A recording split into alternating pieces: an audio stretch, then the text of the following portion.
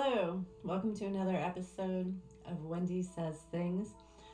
Today I want to talk a little bit about how being joyous, having joy, being happy is rebellious. And this is not a new concept. I didn't invent this, I've seen it.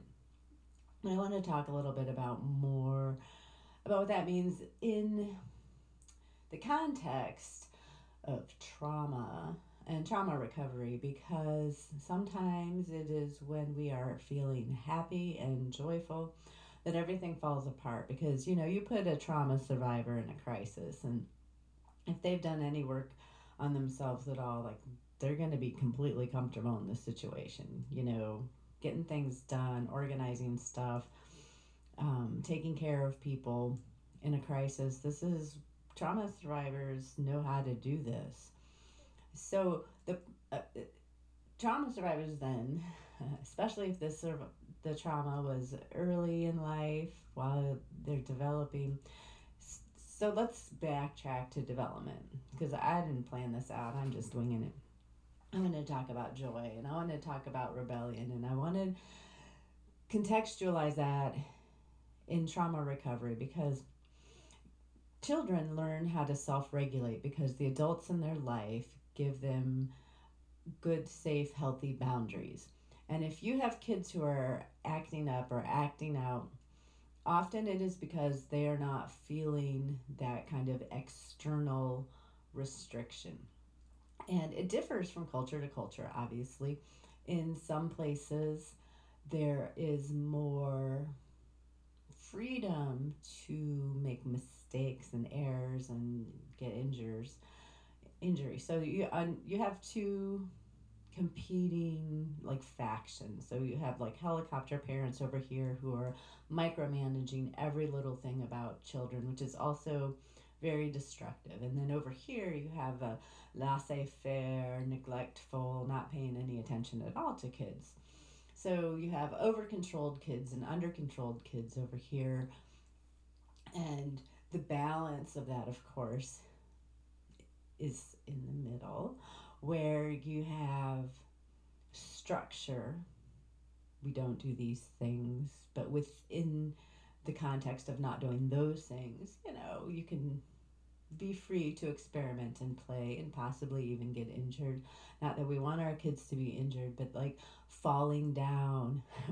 There's a friend of mine who is from Australia said she'd spent some time in like the Netherlands, and then in Europe, and in England, in Britain, and said, she said, oh yeah, in the Netherlands, I mean, you'd be at a get together at someone's house, and the kids would be racing through the house. They would be dodging people carrying drinks and stuff and such like that. She goes, you go to Britain, she goes, those kids, they can't even run, they just fall right down, because they're so over protected that they're not climbing trees and running and experimenting and learning how to regulate their body. And so here's the crux of it is, as a child, ideally, we learn to regulate ourselves by the feedback, based on the feedback from the adults in our life who provide us these clear, safe boundaries. And within those boundaries, people learn to self-regulate, self-soothe, to comfort oneself when you don't get your way, to manage emotions. So someone raised in a very chaotic environment, they're going to be just fine in a crisis, probably. I mean, if they've done some work, if they've done some healing, because there are people, like, they've had too many crises, and a new crisis hits and they fall apart. That's true. Okay, so for people who are comfortable in a crisis, the actual crisis might come unexpectedly for them, when everything is going well. And we see this sometimes in people who are in recovery. I had a friend of mine who from the outside view, had kind of made it, married, kids, in recovery, and at just one point it was too much, and he OD'd and died. And the lack of crisis, the calm and the peace, or like in my case, I like really had a, I'm not going to call it a come to Jesus moment, but I had to really deal with a lot of my issues when my external coping mechanisms, which for me greatly was work. Um, and a lot of that was just survival. So when I was able to go from survival mode and just working to pay all my bills to being a stay-at-home mom, and just hours every day of just silence and children, and like, I don't watch that much television, so, and I read books, and I knew that I was like, I needed to catch up. I needed to find out how to like get myself healed so I could raise these kids in a healthy environment. And I'm not like, what is a healthy environment? So, and I had learned a great deal while I was younger because I used to babysit for people, and I could observe how they discipline their kids, like how they set up a working household that was non chaotic. There were a few clients I had as a babysitter where I refused to go back because that was not the stuff I wanted to learn. Um, so here I had these kids and all this time on my hands and a library, so I was reading and I was trying to figure out, how do we do this? How do I do this well? And I kind of collapsed. Like I had moments where I was just dealing with uh trauma coming up and saying like, okay, you're in a safe place now, let's deal with this issue, and this issue is garbage. So there was a lot of time spent crying and journaling and reading and figuring out like, how do I think about this, how do I do this. But it was in this moment where like really everything was going well externally, like from an external view, that the internal part like just really collapsed and fell apart. And so it is that times of joy and peace and happiness uh, can actually precipitate a great deal of healing, which feels like garbage and it looks like falling apart, and everything does internally fall apart until it is dealt with and worked through. So that's number one. So the second part of it is coming through that to the other side and actually being able to embrace joy and happiness and to cultivate peace and to begin to be as comfortable in a peaceful, happy, joyful environment um, as in a crisis.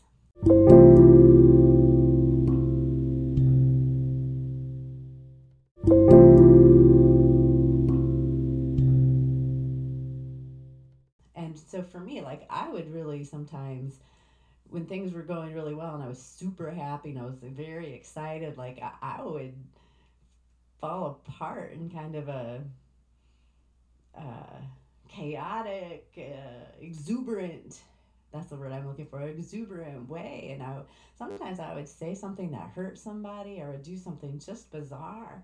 And because like, when I was young, I did not have these moments to be able to learn how to regulate. Like, being happy, calm, peaceful, and safe was not in my toolbox of things that I knew how to self regulate about. So here I am, an adult, and something exciting and happy happens, or I feel joy, and I don't know what to do with that. Like, how do I behave? What do I say? How do I hold myself?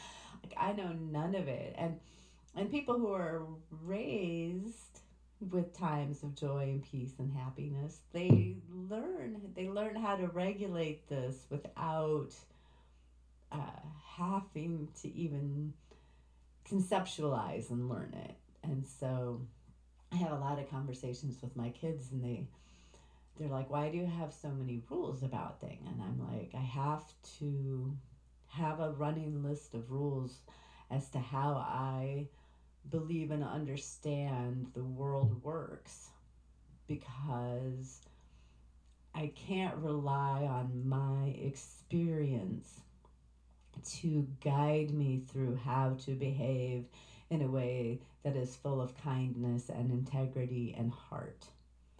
I have to cultivate, I have to pay attention to what other people do that I appreciate. And I have to think about parameters and what are the rules, like what rules might they be following. And then sometimes I get it wrong, make no mistake, but I try to get in the ballpark. It's like learning to throw darts or archery. Like when you first start, you're kind of on the outside, and you get, the more you practice, the closer into the target you get. And I have to do this with behavior. I have to do this with self-regulation. I have to do this with how do I present myself in the world. Is to create this list of rules.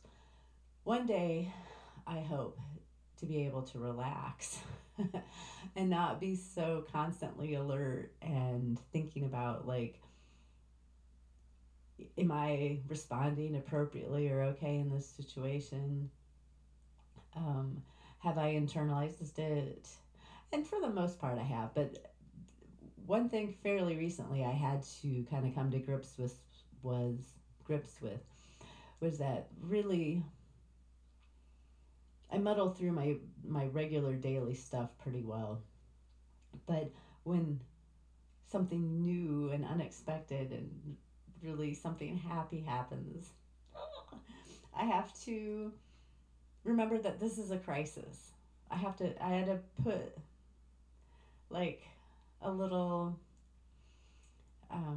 kind of hypnotic suggestion that, oh, when you're starting to feel really happy, remember this is a crisis situation. And I have to remember that feeling happy and a great deal of joy is a crisis situation, so that I can remember that I have to manage. I have to pull my toolbox of things I do know, which is how to handle a crisis, and look around, see how other people are behaving, figure out what the rules are, learn how to self regulate. And that's been very helpful in learning to navigate happiness. So, a lot of people, if they fall apart when things are happy or feeling joyful, precipitate a crisis in order to feel normal or regular. So, this is why joy is so rebellious, because if you can manage to not sabotage your happiness and your joy, and you can begin to embrace it, you win. You're starting to win. You're starting to overcome and heal. Because there are people who would be just fine with you never being happy, with you never feeling joy, with you keeping your head down and your mouth shut. Because joy and happiness, feeling that and cultivating that and embracing that, that's where compassion begins for other people. And that's where activism begins for, like, it's no longer okay for me to feel so good, so joyful, and so happy while these people over here are suffering. That's not okay. It's not okay. And I don't just want this joy and happiness for myself, because that's a beautiful thing about joy and happiness, is it's something that you want to share with everybody. It's fabulous. It feels so good once you get past the discomfort. So that's really what I want to talk about today. I wanted to talk to you and let you know that joy and happiness are really worth the effort to learn how to self-regulate, to remember that the safer you feel and the more secure you feel, the more those tough and difficult issues are going to crop up and have to be dealt with. It's okay. That means you're ready to do the work. Your subconscious will get you to a safe place. You will slide home and fall apart. That, especially if you have trauma that needs to be healed. And so then now, hopefully, you've begun to do the work, you know the routine, you're like, oh, okay, I just have to deal with this. I got to journal, I got to talk to somebody, I have to, for me, I do a lot of writing. I write music, I sing, I dance. I know the things I need to do to work through the new issues when they come up, or old issues that didn't feel safe enough to come out until just recently or to just now. And once you work through them, boom, you're at a new level. It's like leveling up in a video game. Like you've got new skills, you've got a new outlook. You can afford to get some rejuvenation potion and keep going on your journey. So these are little side steps, and that is what I wanted to say to you about how joy is rebellious. I hope you have a chance to rebel this week, and thanks for tuning in to Wendy Says Things.